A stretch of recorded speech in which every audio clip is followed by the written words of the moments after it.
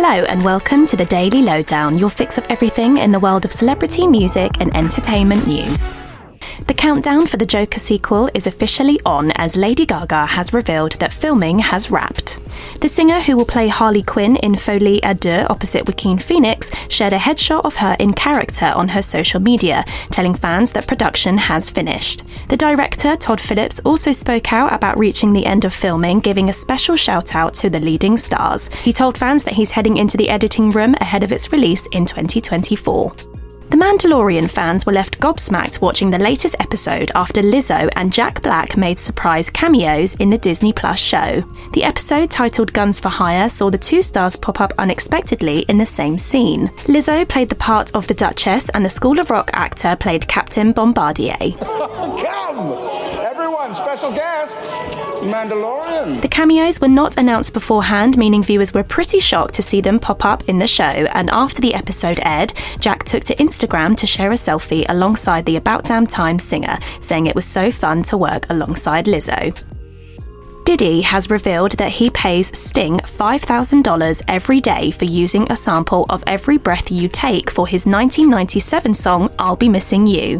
The rapper recently retweeted a previous radio interview that Sting gave where he confirmed that Diddy coughs up over $2,000 daily for the sample. Is it true that Diddy has to pay you $2,000 a day because he didn't ask permission to sample Every Breath You Take? Yeah.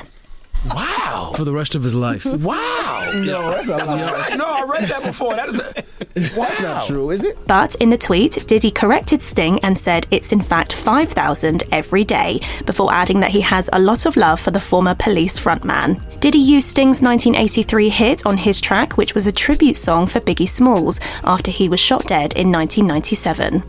The earliest known recording of the Beatles has been discovered 60 years after it was filmed. The Fab Four performed a gig at a school theatre on the 4th of April 1963, which was soon before they catapulted to global fame. The show was recorded by a teenager at the time named John Bloomfield, who then took his recording to BBC Radio 4's Front Row. John's recording features the Beatles singing the now famous hits I Saw Her Standing There and a cover of Chuck Berry's Too Much Monkey Business.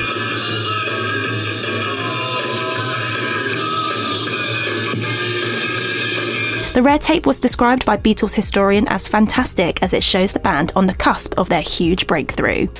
And Chloe Bailey has responded to criticism for her recent collaboration with singer Chris Brown. The singer teamed up with Chris for her new song How Does It Feel, which features on her upcoming album In Pieces, but fans weren't happy with Chloe for working with Chris following his previous criminal convictions, including his assault against Rihanna in 2009. Chloe defended her decision while appearing on the V103 podcast, stating that no matter what she does, people have something to say, and that she wants the music to speak for itself. And that's your Daily Lowdown from Hello. Check out our social media channels and hellomagazine.com for more news and updates on your favourite celebrities.